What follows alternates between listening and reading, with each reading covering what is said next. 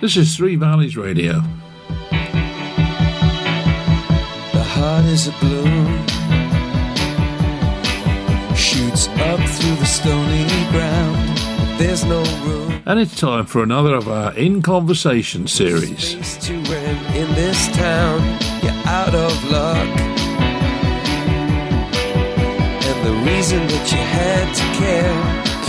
Each week we catch up with a present or former Yeovil Town player or a celebrity fan to discuss their life within the sport. Take you out of this place, someone you can lend a hand in return for grace. It's a beautiful day. And we catch up with a bit of their favourite music as well. Sky falls, you feel like it's a beautiful day. So let it get away on the road. But you got no destination. You're in the mind. And this week we're delighted to welcome former Yeovil Town midfielder from the 90s. It's Mr. Jerry Gill. Even if that doesn't ring true, you've been all over, and it's been all over you. It's a beautiful day. Right, good morning, good evening, good afternoon, welcome to the show, and I'm pleased to welcome Jerry Gill, a former midfield defender, and also, of course, he's now the manager of Bath City. Welcome, Jerry. Afternoon, Adrian. How you doing? Yeah, we're okay, mate. As I say, Tesco's has just arrived, so all's well in the house. That's the highlight of people's day, isn't it? Oh, yeah. Asking what's for dinner, for breakfast, for tea, and then who's going to go out and do a run or a bike ride? A bike ride or a run? No, come on, I'm getting tired already. I remember when my wife came up, when she finally got a slot on Tesco's the first time, it was like the high spot of the month, let alone anything else. I know, yeah. But anyway, time to go now, back then. Yeah, it does, you're right. But Jerry, you were born on the 8th of September 1970 in Clevedon, and your first youth career, it would appear, was at Parkway Youth Football, is that right? Parkway Youth Club?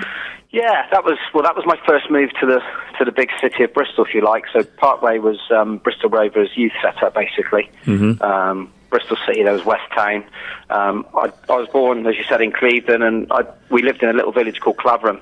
Yeah. And started playing for a team called Clavering United, local village team, which was run by a man called Glyn Vaughan, who I've got a lot to thank for, actually. Glyn was a lovely man. He's a Welsh guy, lived in the village. His son's now a referee at a good level as well, Roger, and he runs the Gloucester FA Referees Association as well. Yeah. But yeah, Glyn was a great guy.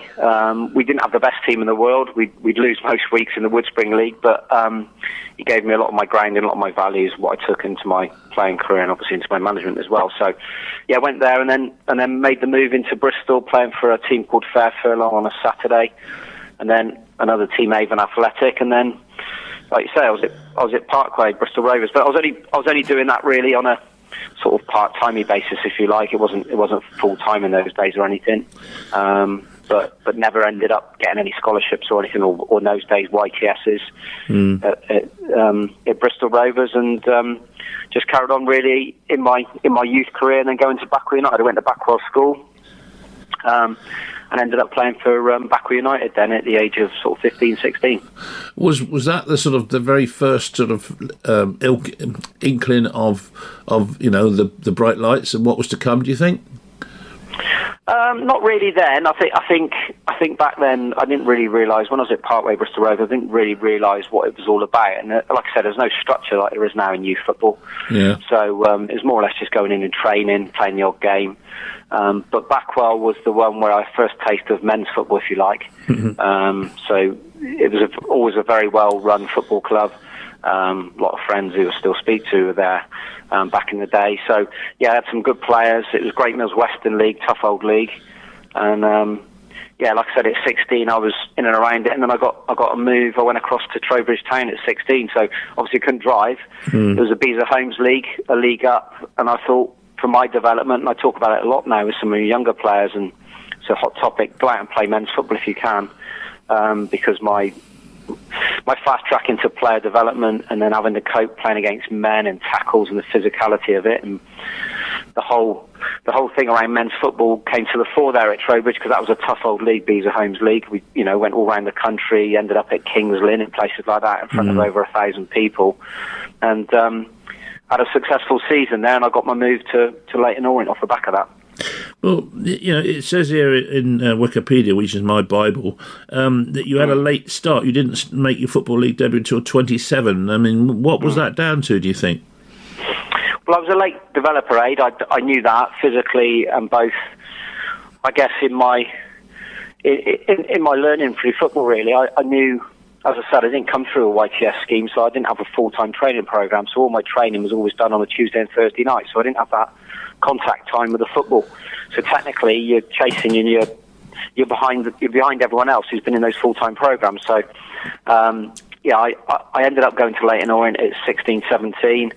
Never really settled. Frank Clark signed me there, the old Notts Forest manager. Yeah. Great guy. Spent 18 months at London, but I didn't really settle. I got homesick at a young age. Coming from a small West Country village in the big city, it didn't really happen for me. Yeah, I can imagine that. Yeah. No, exactly. It was tough. And Leyton and Leytonstone in those days wasn't like it is now. There's been a lot of regeneration around the Olympics there. I've been back since. But in those days, it was a tough old place to live. I remember my car got broke into my first week up there. I was put in a council flat with a lovely old lady, Ivy English, that was there. There was no hotels or anything like that for players. No. So, it wasn't easy, but I learned a lot from it, and you often do from those experiences. But like I said, I came back then, and I went to Weston-super-Mare and had a really successful time there, scored quite a few goals, so then we got promoted out of the Great Mills Western League, so we again went back to the Great Mills Western League and got promotion there. And now we've got some of Mr. Jerry Gill's musical choices, and believe you me, it took me a while to find some of these. Bizarre, I'd call them that, but then I'm an old fart, so I suppose that's logical, really. But anyway, we'll kick off the first one. It's DJ Luck and MC Neat, and a track called With a Bit of Luck. Ting boy. Ting boy.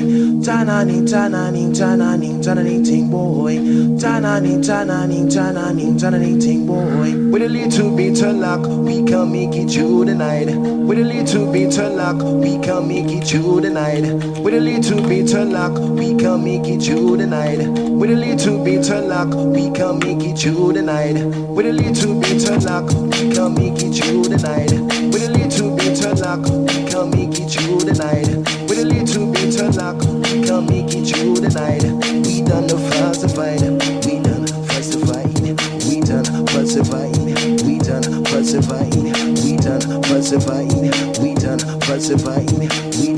falsified, we done falsified, we done falsified, we done falsified. A DJ long can jump it with the rhythm and the rhyme. The DJ long can jump it with the bad bass line. Bad bass line, bad bass line, bad bass, bad bass, bad bass line. Holla with the rinsing sound, holla with the rinsing sound, holla with the rinsing sound, holla with the mixing sound, holla with the rinsing sound, holla with the rinsing sound, holla with the rinsing sound, holla with the rinsing sound, holla with the mixing sound, holla with the rinsing sound, holla with the mixing sound. Ting boy, ting boy. With a little bit of luck, we can make it through the night. With a little bit of luck, we can make it through the night. With a little bit of luck, we can make it through the night. With a little bit of luck, we can make it through the night. With a little bit of luck, we can make it through the night. With a little bit of luck, we can make it through the night. With a little bit of luck, we can make it through the night. With a little bit of luck, we can make it through the night. With a little bit of luck, we can make it through the night. With a little bit of luck, we can make it through the night. With a little bit of luck, we can make it through the night. With a little bit of luck, we can make it through the night. holla with the rinsing sound, holla with the rinsing sound, holla with the rinsing sound, holla with the mixing sound, holla with the rinsing sound, holla with the rinsing sound, holla with the rinsing sound, holla with the rinsing sound, holla with the mixing sound, holla with the rinsing sound, holla with the mixing, holla with the rinsing sound, holla with the rinsing sound, holla with the rinsing sound, holla with the mixing sound, holla with the rinsing sound, holla with the rinsing sound, holla with the rinsing sound, holla with the rinsing sound, holla with the mixing sound, holla with the rinsing sound, holla with the mixing sound.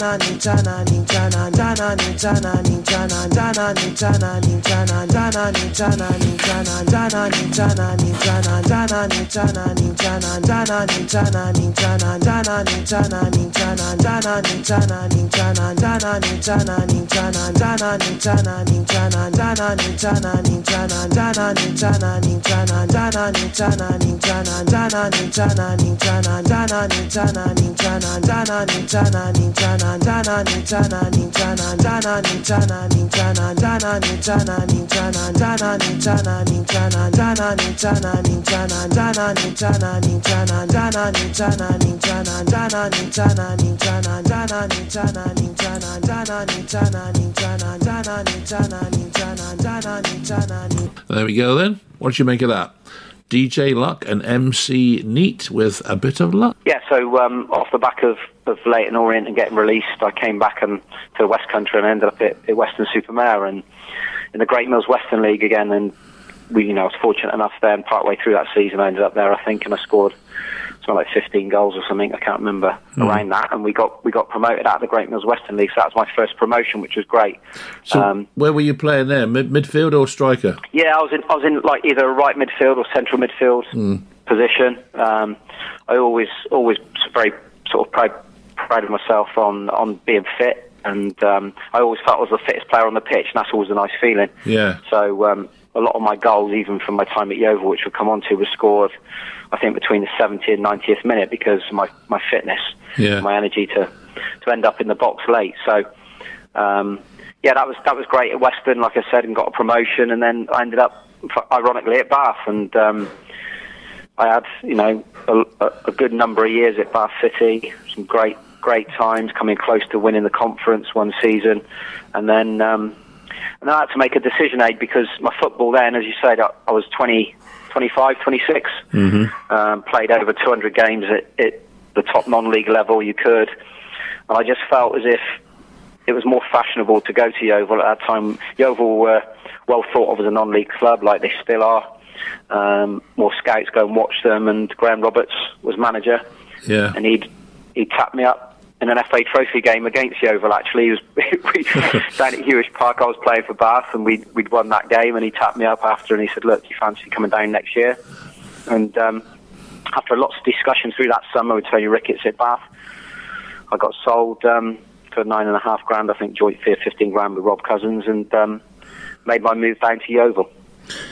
And, during your time at Bath City, did you ever even cross your mind that you might one day become manager there? No, I'd already, naturally, I love football, and it was my life, and I'd started to think about, you either want to be a coach and a manager or you don't, I think. Yeah. You don't really know until you dip your toe in the water and have a go at it. It's all right saying it when you're a player. But, of course, back then, in those days, I never ever thought of it. I always knew there's a couple of clubs I played for which are really close to my heart, and Bath obviously is one of them, and to come back and manage the club is a great honour and quite a nice story, actually. Well, we'll get on to that in a minute. So, 96 and 97, Yeovil Town, 41 appearances in the league and 10 goals. Graham Roberts was obviously... Excuse me, I'm eating a grape. You're right, mate. Graham Roberts was obviously quite an inspirational manager from what I've heard over the years and read about him. What was he like to play for? Fantastic. He's a great guy. He's passionate, tough man.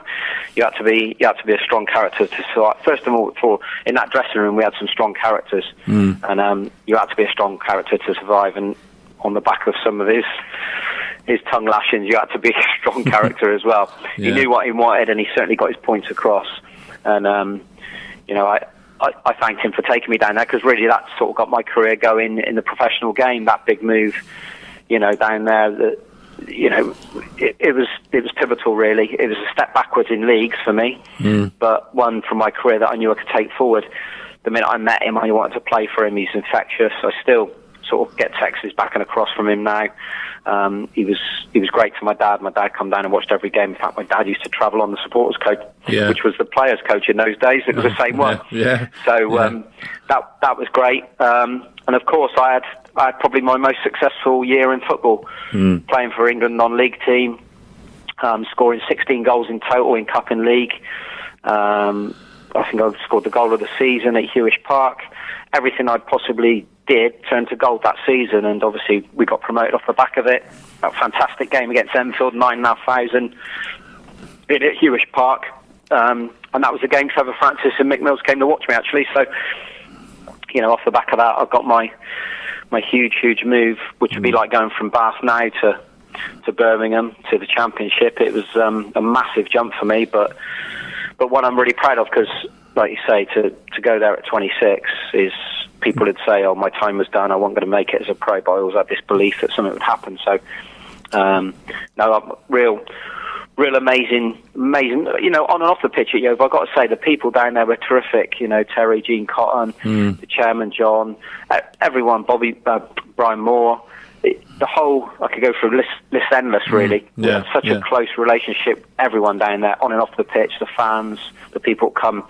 It was often in London. All the games were in London in the ISIS League. The fans would travel in their droves. And it was a really fantastic season. More music now. This time we've got Outstanding, and I hope it is, by Kenny Thomas.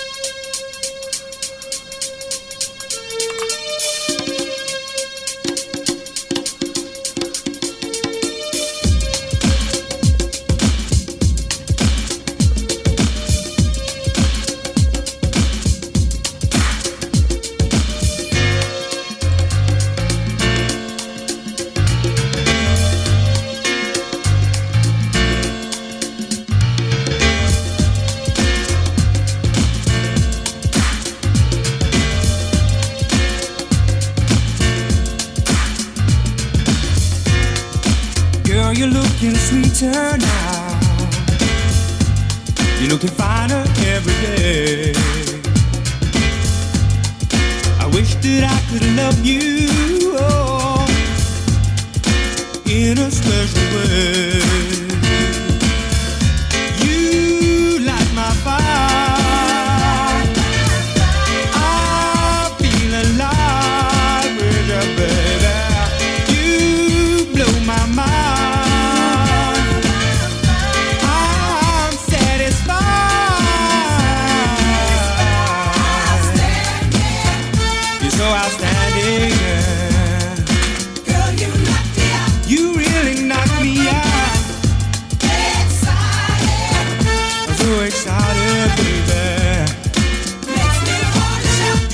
We'll want to shout.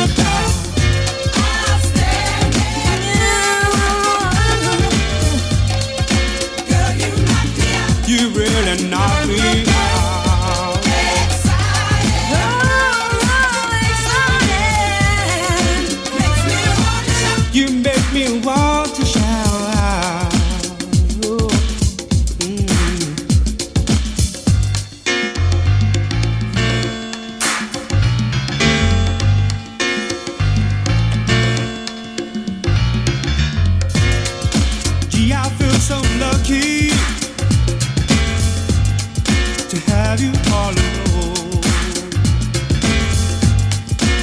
Just love the way you love me, baby. Forever I'm yours. You blow my mind, baby. I'm so alive with you, baby. You blow my mind, baby. You blow my mind, baby. You're so outstanding, girl. Oh, baby. Girl, you knock me out. Oh, you knock me out. Excited. Excited, my baby, yeah. Makes me wanna shout, baby. Outstanding.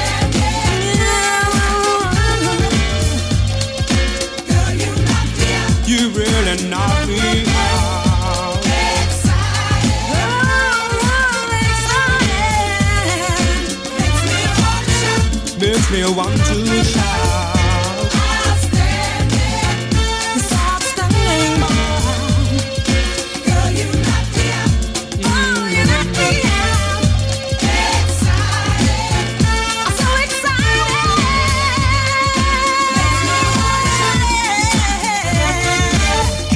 Outstanding. Kenny Thomas there and outstanding. Well, going back to those days at Yeovil, who was in the team with you? So obviously Rob Cousins made the move down with me from Bath as well. Tony Pennant was in goal. Of course, we had the likes of Graham Kemp, Mickey Engwell, Warren Patmore, so Chrissy Seymour. So there was some really good, Lee Harvey. There was some great lads, and some very, very good players as well. I got to say, it was a strong squad, and no, I enjoyed my time massively. We had in fact, I was living in Bracknell at the time. I've been transferred through my job to Bracknell, and when I talk about the challenges of non-league football, people don't really realise, and especially where Yeovil is on the map.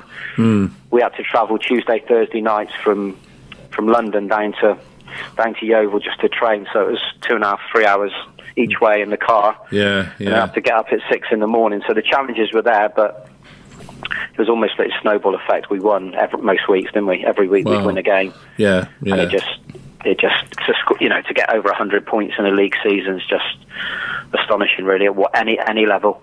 But we had that belief wherever we turned up, we were gonna win the game, and I think that mentality came from Graham, really. How much of a bonus was it having Warren Patmore up front, for example, because he's almost, apart from Dave Taylor, I think he's the leading goal scorer at the club, isn't he? He was, yeah, and Howard, don't forget Howard Thorrington. So actually, H made the move me to Birmingham, as we know. But that's another story. But both of them, we always knew the ball, and there was goals all across the pitch. Like I said, it was Rob scored a few goals. I ended up with 16. Warren, God knows how many. So many with H as well. So goals right across the board. And like I said, a real good group, strong characters, and lots of talent in it as well. So it was, in a weird way, it was a shame that we didn't all stick together afterwards for the conference, because we could have gone and done stuff. But obviously, I made my move to Birmingham, and others made their way out, and things changed then with Graham, and it all sort of disbanded a little bit. But it's a year I'll never forget in football, that's for sure. I'm sure the fans don't as well. But that's football, isn't it? I mean, you have these sort of eras where a team or a group of people become ultra competitive and ultra together in the dressing room. It's become apparent when I've done these interviews with other people that there are certain groups that really were strong in the dressing room, and obviously yours was one. And Gary Johnson's team, when they won the conference that went into the Football League, same there. There was a very, very strong dressing room going on there. But tell us about the move to Sheffield. Sorry, not Sheffield Wednesday, Birmingham. How did that come about? Well, yeah, I mean, obviously I knew there was a bit of attention. There was a lot of clubs starting to watch us because we were successful, not just myself, other players. But I did become aware that there was a few after me. And I think around that time, and I went and played for the England team, obviously then it sort of gets bumped up again. And then there's a few came in. I think Cardiff were around, Stoke, I think Exeter. There's a few league clubs that showed an interest, and then Birmingham came to the fore. Like I said, Trevor and Mick Mills came down and watched us against Enfield, and right after that game he invited me up during the season still, because what I didn't want to do was leave through that season, because I wanted to finish my job. I didn't want to go to Birmingham, so we'd had discussions, and I said, look, I really want to stay, and not a lot of the fans probably know that. I could have easily gone, but I didn't want to. I wanted to finish the season, so we came to an agreement that I'd go up and play 3 trial games. So during the season for Yeovil, which was a risk because in case I got injured, but I went up there, played against Man United reserves, Sheffield Wednesday reserves, and Leicester reserves, and they were all very successful games for me. I played it right back then. Trevor saw me as a modern day right back getting forward. Really enjoyed it. And I was under no pressure. I'd had a good job. I was loving my football at Yeovil, and I was very relaxed in those trial games. Off the back of that, I then got invited down to Trevor's house. He lived down at Wentworth Golf Club, so it was something I'd never been to before. And I mean, suddenly I'm in Trevor Francis's first £1 million player, Trevor Francis' house at Wentworth Golf Club. Quite surreal, really. and he'd offered me a 2-year contract then, so which was going to kick in at the end of that season. So my first pre-season was going to be 97, 98 up at Birmingham. And more music now. This time we've got Dennis LaCorrie and Shine Son.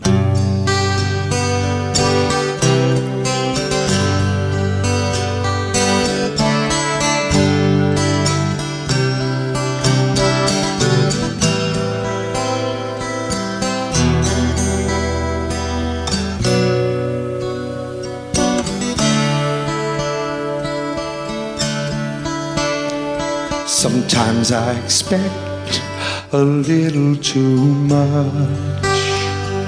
Sometimes I push too hard, trying to see what you will be. I lose sight of who you are. You're still a young man with the world in your hands to mold any way you choose. Your dream and mine are one of a kind. We both want the best for you. I just want to see you shine, son, as bright as you can. You're an exceptional boy. You'll be a hell of a man. Whatever you decide to do, just give it your best, and that'll be fine. I just wanna see you shine, son. Wanna see my son shine.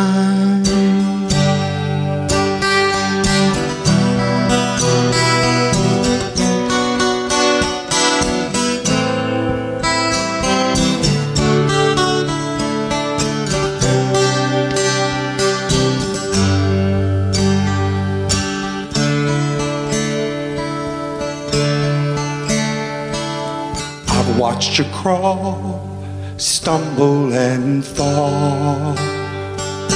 I've watched you live and learn, to give and to take, and how a heart breaks, and how our lives twist and turn. You don't have to be the reflection of me. You don't have to fill my shoes. But if you need a hand, you know your old man will always be here for you.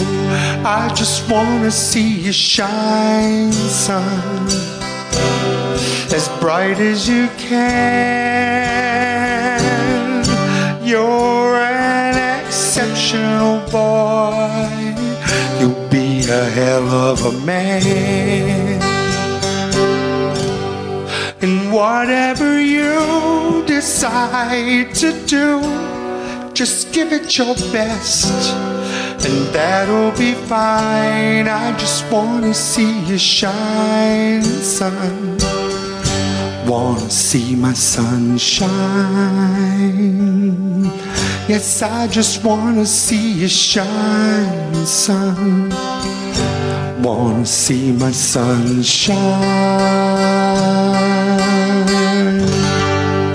Well, that was Dennis LaCorrie and Shine Son. You're in Trevor Francis's lounge. What's going on there? Yeah, so like I said, it's a real moment, really. Trevor's lounge. His wife, and she's passed on, bless her, from breast cancer. Now Helen, lovely lady, bringing me out some orange juice and croissants. Really nervous, not wanting to eat my breakfast, as you can imagine. Yeah. And in fact, we went out into his garden and played football with his 2 boys, and I thought, Christ, is this another trial? But no, surreal moments, but lovely stories. And like I said, he invited me in his office then after and offered me a 2-year contract, which was amazing. My main concern was I going to pick up an injury then in the remainder of that season for Yeovil? How was I going to cope with it mentally, knowing that I'd had a contract there on the table? So, but now everything went well. Finished the season with Yeovil. We got promoted, and I got my move to Birmingham City. How conscious were you of that sort of risk hanging over you for those last few games for Yeovil? No, initially I thought about it, and then once you're playing football, you forget about it. Once the whistle goes, you're in your game, and like I said, I was on such a good time. I couldn't do anything wrong, really. So I sort of put it to the back of my mind, and thankfully everything worked out. Well, you made according to Wikipedia, you made 60-odd appearances for Birmingham, which was it's not bad, considering you come from a non-league environment into what was that, a championship, I suppose, was it still? Yeah. So, any particular game stand out playing for Birmingham? Oh, loads. I mean, we often talk about it. I did a piece with the Tilton Talk Show, which is a brilliant radio show for Birmingham City. I've got some really good friends up there still, and I had such a fantastic rapport with the fans. They really took to me. So, listen, I made my debut alongside Steve Bruce, which was phenomenal. Against Swindon, I played against Mark Waters, the old winger. That was a great occasion for me. Won the game 3-0. One of the biggest games in Birmingham's history. I played in the Worthington Cup when we got semi-final. We got to the final and played against Liverpool at the Millennium Stadium. I played in the Ipswich semi-final at St Andrews, where we came back from a 1-0 deficit to win the game. The place was absolutely shaking, 30,000 in there. That one always springs to mind. I had a great time in that cup run. I got my Worthington Cup runners-up medal, obviously, and then I got promoted to the Premier League with them as well. So I only played a bit part in that, but I was part of that championship side. I think it was near on 90 appearances in cup and all as well. So I'm really proud of that fact. To go from non-league to championship, and another promotion on me CV, and a amazing time at Birmingham City. Absolutely amazing to play in front of those fans, and they used to sing the old Jerry Springer shout, Jerry, Jerry, and that was my chant. To hear that, was just must give you a huge lift, I should think, doesn't it, when you hear that? It does, and I was a wholehearted player. They took to me. There's no excuse. Most fans are like it anyway, but certainly at Birmingham, working class supporters, you had to give your all for that shirt. As long as you did, they'd take to you, and that's why I had such good memories there. And my last game was, and as you know, we'll talk about this, I'm a Liverpool fan, my last game was at Anfield for Birmingham, so my last kick of a ball in a blue shirt to be played at Anfield against Michael Owen, Nicholas Anelka was phenomenal. So yeah, great memories of my time there for sure. Now, you had a little short spell at Northampton Town, which presumably led to a full-time contract there. Is that right? Yeah, so Steve Bruce then came back in as manager, having been my teammate at Birmingham. I've seen him last summer actually out in Portugal, so it was great to catch up with him. He's a great guy as well. But I went on loan initially, and then I turned it as permanent because I knew I was 32. My days in the Premier League weren't going to happen. I wasn't really a Premier League player. I knew that. So I went there and I had a good time. But unfortunately, I snapped my anterior cruciate ligament. That's near the end of that. I think it was Easter Monday at Tranmere, which meant I was out of the game for near on 11 months. So I was out of contract. Even though they'd offered me a contract verbally, they didn't. I left really not in a good way because they'd offered the contract and they didn't honour it afterwards. So after my injury, so that happens in football. Get on with it. Year out of football, Steve Bruce was first on the phone. Went back to Birmingham. Had the surgeon at Birmingham to do my reconstruction and all my rehabilitation, even though I wasn't a Birmingham player anymore. So that's great. So I got a lot to thank Steve for that. And then ended up at Cheltenham Town with John Ward. What about you? You missed out the 25 games for Northampton. The 25 games? Yeah, you played for Northampton, yeah? Yeah. That's what I'm saying. Yeah, so the loan move to Northampton was one that I needed to do. Really, I wanted to play regular football at 32. Like I said, I knew I wasn't going to be in the Premier League at Birmingham anymore. I've gone past that. So I went and played at Northampton. Really enjoyed my football. I think I'll come runner-up that year and player of the year. So I had a good time there. But like I said, it ended a little bit sour because of my injury and how it came around with the contract being offered and then taken away because of my injury. It was a little bit naughty, and like I say, thankfully Steve Bruce called me back. Presumably, though, coming back from a cruciate is always a major problem, basically. So the less pressure at Northampton, I suppose, must have been quite helpful in the situation that you were faced with. Yeah, I didn't do any rehabilitation at Northampton. So once Birmingham called me and said, come back, so no disrespect to them, I wanted the best surgery and the best rehabilitation. Yeah. At 32, arguably age, you'd say your career's over really in those days. Yeah. And obviously it went through my mind, but I was really determined again to come back. And like you say, I wasn't under any pressure because there was nothing there, but I wanted to come back and play football to a level. I didn't know what it'd be. So I took my time. It took me a year. So I was 32, 33 by the time I came back. And after that, I went on and played 210 league games for Cheltenham Town. So it turned out right in the end, mate. More music now, this time a more recognisable group in One Direction and You and I.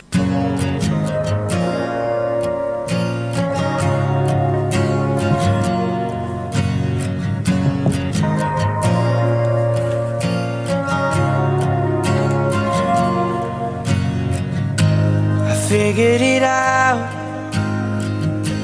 I figured it out from black and white, seconds and hours. Maybe they had to take some time. I know how it goes. I know how it goes for wrong and right, silence and sound. Did they ever hold each other tight like us? Did they ever fight like us? You and I, we don't wanna be like them. We can make it till the end. Nothing can come between you and I. Not even the gods above can separate the two of us.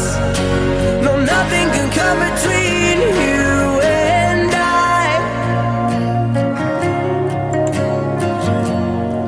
Oh, you and I.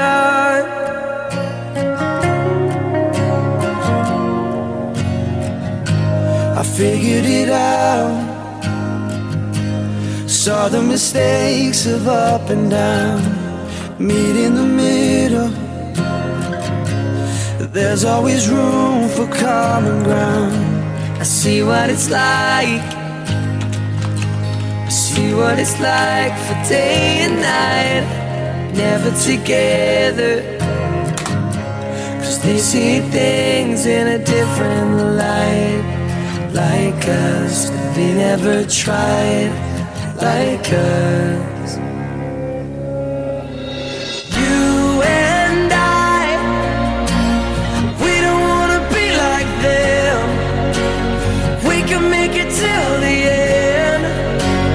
Nothing can come between you and I.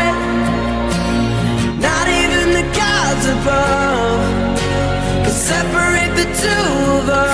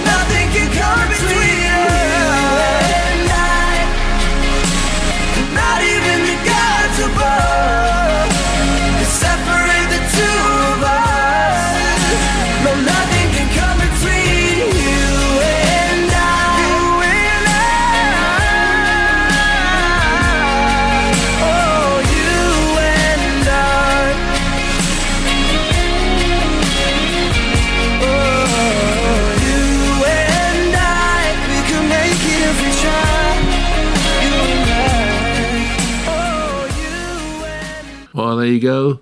From X Factor to Three Valleys Radio. That was One Direction and You and I. So to come back and play that number of games for Cheltenham was, at your age, and I'm not being disrespectful when I say that, but I mean, you must have been flying, I should think, weren't you? Yeah, I was the fittest I'd ever been. I'd really, really dedicated myself to working on areas which I thought I needed to. Of course, the knee needed work, but around that, loads of gym work. Sports science started to come in then when you'd never heard of it in our day. Yeah. So that came in. And, yeah, I got myself as fit as I possibly could. I couldn't be any fitter. And I felt, in a perverse way, by having that year out of football, it gave me that little breather that some players don't get. Yeah. And I knew I was fit. Like I said back in the earlier interview, I was a late developer anyway, and I think I was the oldest player to play in the Football League for Cheltenham Town's history. So I'm proud of that fact. 39, still playing in League 2.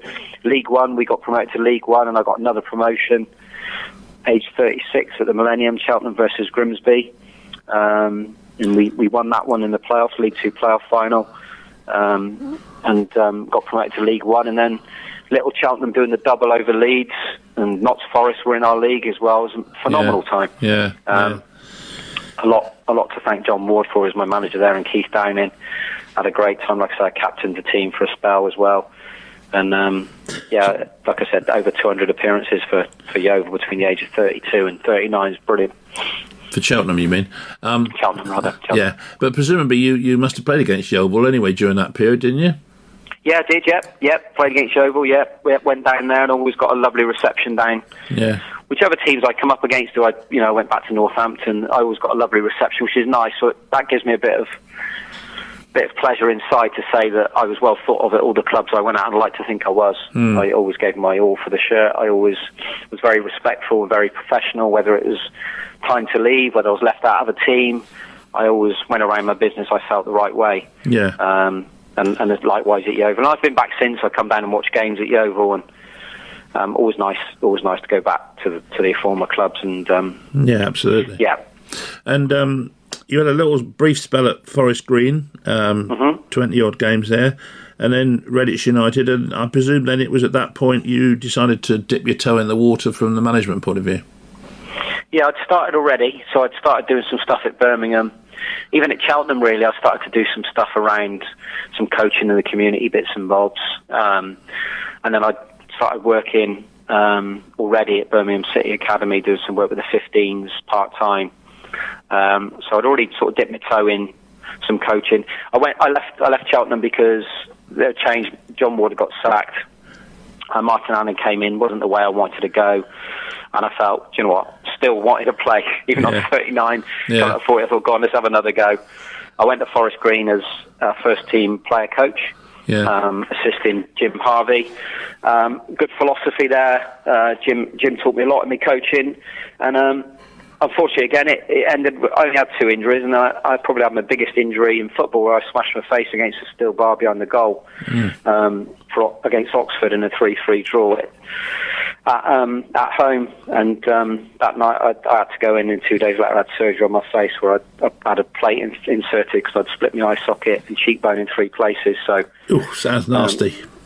Yeah, it wasn't a nice one, mate. And we talk about football, but there was a genuine fear. They'd said to me, you might lose your eyesight in this operation, so that wasn't great. But thankfully, it all worked out. And I thought, do you know what? I said to myself, that's got to be it, surely, Jerry. Come on, you're nearly 40 now. Yeah. But I came back and I went and bloody played at Redditch then, didn't I? So the reason I did it was because I knew the manager at Redditch, living in Solihull. I'd started up my own little kit business as well, where I supplied some kit to Redditch, and I went and had a go at that. But really, it was just silly. But like I said, my coaching had started then. I'd been thinking long and hard about how I wanted to be as a coach and a manager, and from there on, it sort of all took off to where we are now. And finally, Jerry's final choice of the evening is his namesake, Jerry Marsden, this time, and You'll Never Walk Alone. When you walk through a storm, hold your head up high and don't be afraid of the dark.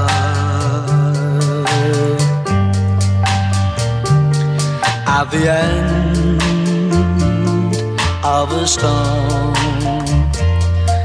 there's a golden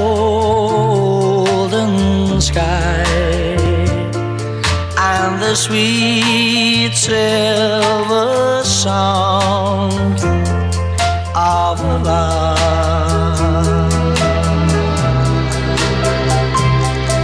Walk on through the wind, walk on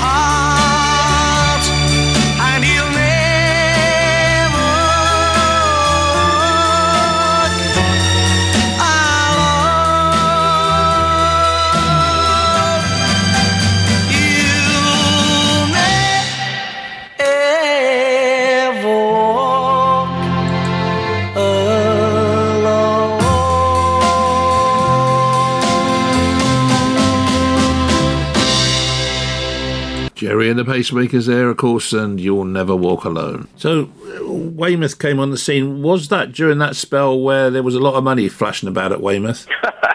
No, there's quite a blunt answer to that. Oh, right, It's the opposite, mate. So it's a job. First and foremost, it is a job I should never have taken. I was very young in my coaching. Like I said, I'd only started out in academy stuff, and I'm glad I've done all that now, since which we'll talk about in a minute. But the chairman down there had approached me. I went down, had an interview. I thought, you know what, it's my first. Let's go for it. Let's do it. The journey itself was ridiculous. I got there. I picked up the telephone. There was no telephone line. I should have realised then. And I was told that they're swapping services. Players weren't getting paid. I suddenly didn't get paid from day dot, and I left after 44 days because my job was just untenable. It was stupid. I was too young and naive in my coaching and managerial career. I should never have done it, and I look back on that as a life experience rather than a football one. Yeah. And to this day, I didn't get paid or anything from that. So there must have been a bit of a gap between then and Bath City. Then what went on during that period of time? Oh, crikey, loads, Aid. So basically, then I went into Kidderminster Harriers, where I'd set up an academy myself. So I was academy director. I've been. There's too lot to talk about, really. I've been Bristol Rovers under-18s manager under Paul Trollope, who's a good friend of mine. Yeah. I then made the move with him and Chris Hughton down to Norwich. So I spent near on 3 years at Norwich as under-18s and 23s manager at Category 1 level. So that's the highest you can go as a coach in academies. Done all my licensing, obviously. That's all up to date through the academy stuff. And then came back to Wolves and worked under Kenny Jackett in a similar role at under-18. I was really craving 3 o'clock on a Saturday afternoon. We were coaching players and developing them, and I was having a good time in doing that. But there comes a point where you want to get back on Saturdays. I did go out to India as well, so I went out to Delhi and had a brief spell out there as a bit of life experience, really, coaching the American Embassy. But Bath already spoke to me before I'd gone out, and of course, once I'd had a second interview over Skype in a sweaty bedroom in Delhi, I accepted the role and came back and started sort of October 2017. That was my start at Bath City. And since you've been at Bath City, I mean, it's not gone bad, but any highlights particularly that sort of spring to mind, and what are the intentions? It's been brilliant. It's been absolutely brilliant. I mean, I've changed the philosophy at the football club right the way through. So when I first went in, we had 500 average on watching. We get over 1,100 now watching at Twerton Park. It's a real vibrant stadium for someone to come and watch football. The product's good. We play an attractive style of football. I finished 9th in our first season when we were trying to get things right. We finished obviously in the playoffs last year, which was a really successful season. Some wonderful games. One game springs to mind is Torquay, a local derby, as you know. We had Gary Johnson. Ironically, Gary had come across with Torquay last season. We were third, I think, in the league. They were top, and we beat them in the 84th minute in a 3-2 win at Twerton Park in front of 3,500.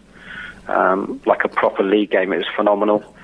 And then this season, obviously, we're joint third as we stand at the moment. So we're trying to do one better. We're trying to get promoted into the National League, and you never know, and we might end up meeting Yeovil if we ever get back. But we've had a really, really, really good time. I've enjoyed it. The club's been successful on and off the pitch.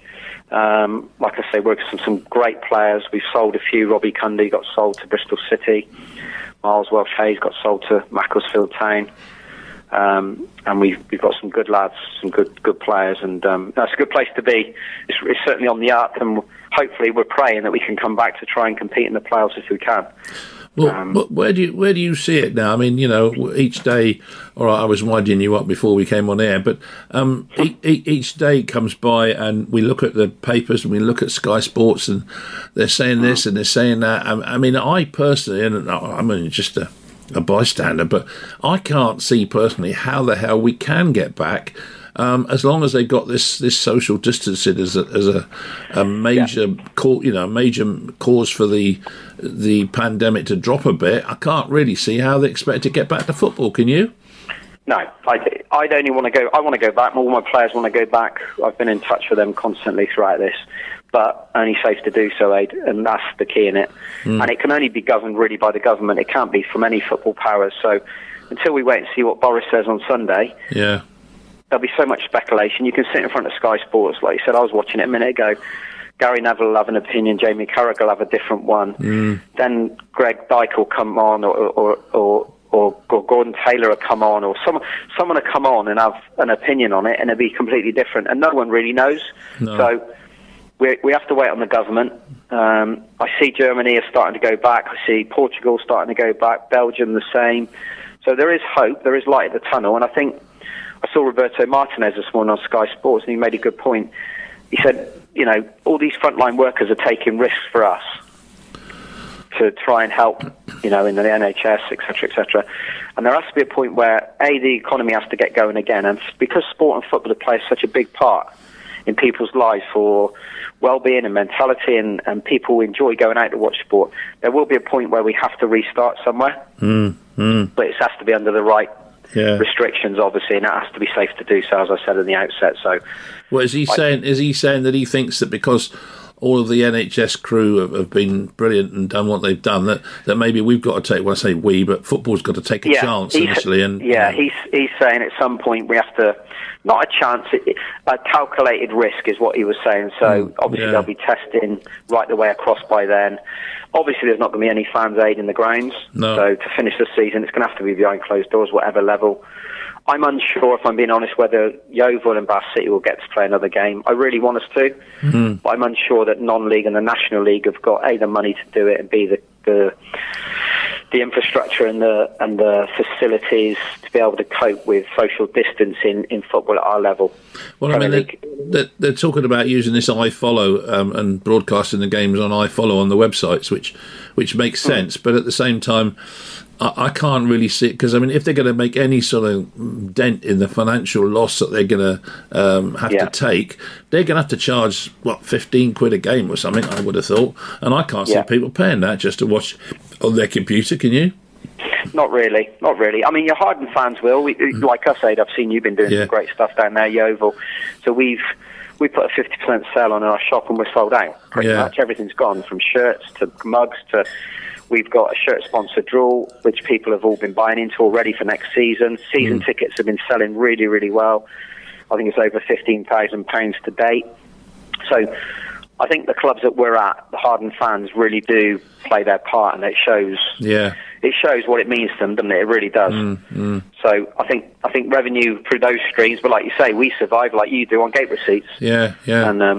And without that, it's going to be really difficult, I think. Yeah, exactly. But looking to the future to finish off, Jerry, I mean, what ambitions have you got left in the game? You must have plenty, I would imagine, because you're not exactly old.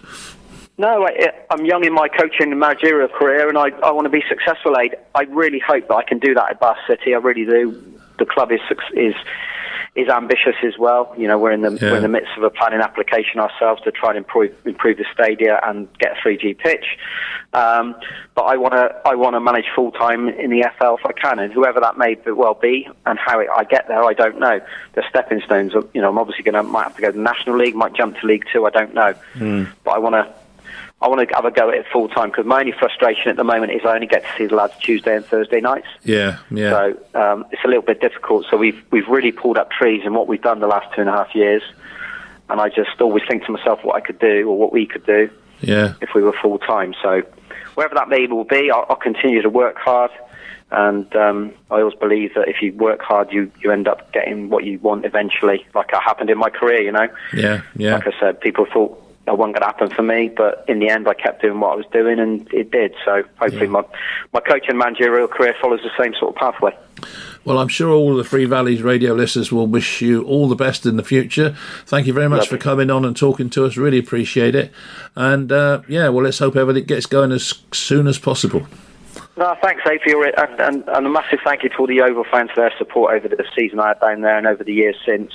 I get lots of messages still, so I wish them a successful season whenever they go back, and thanks for you and your time as well. No problem.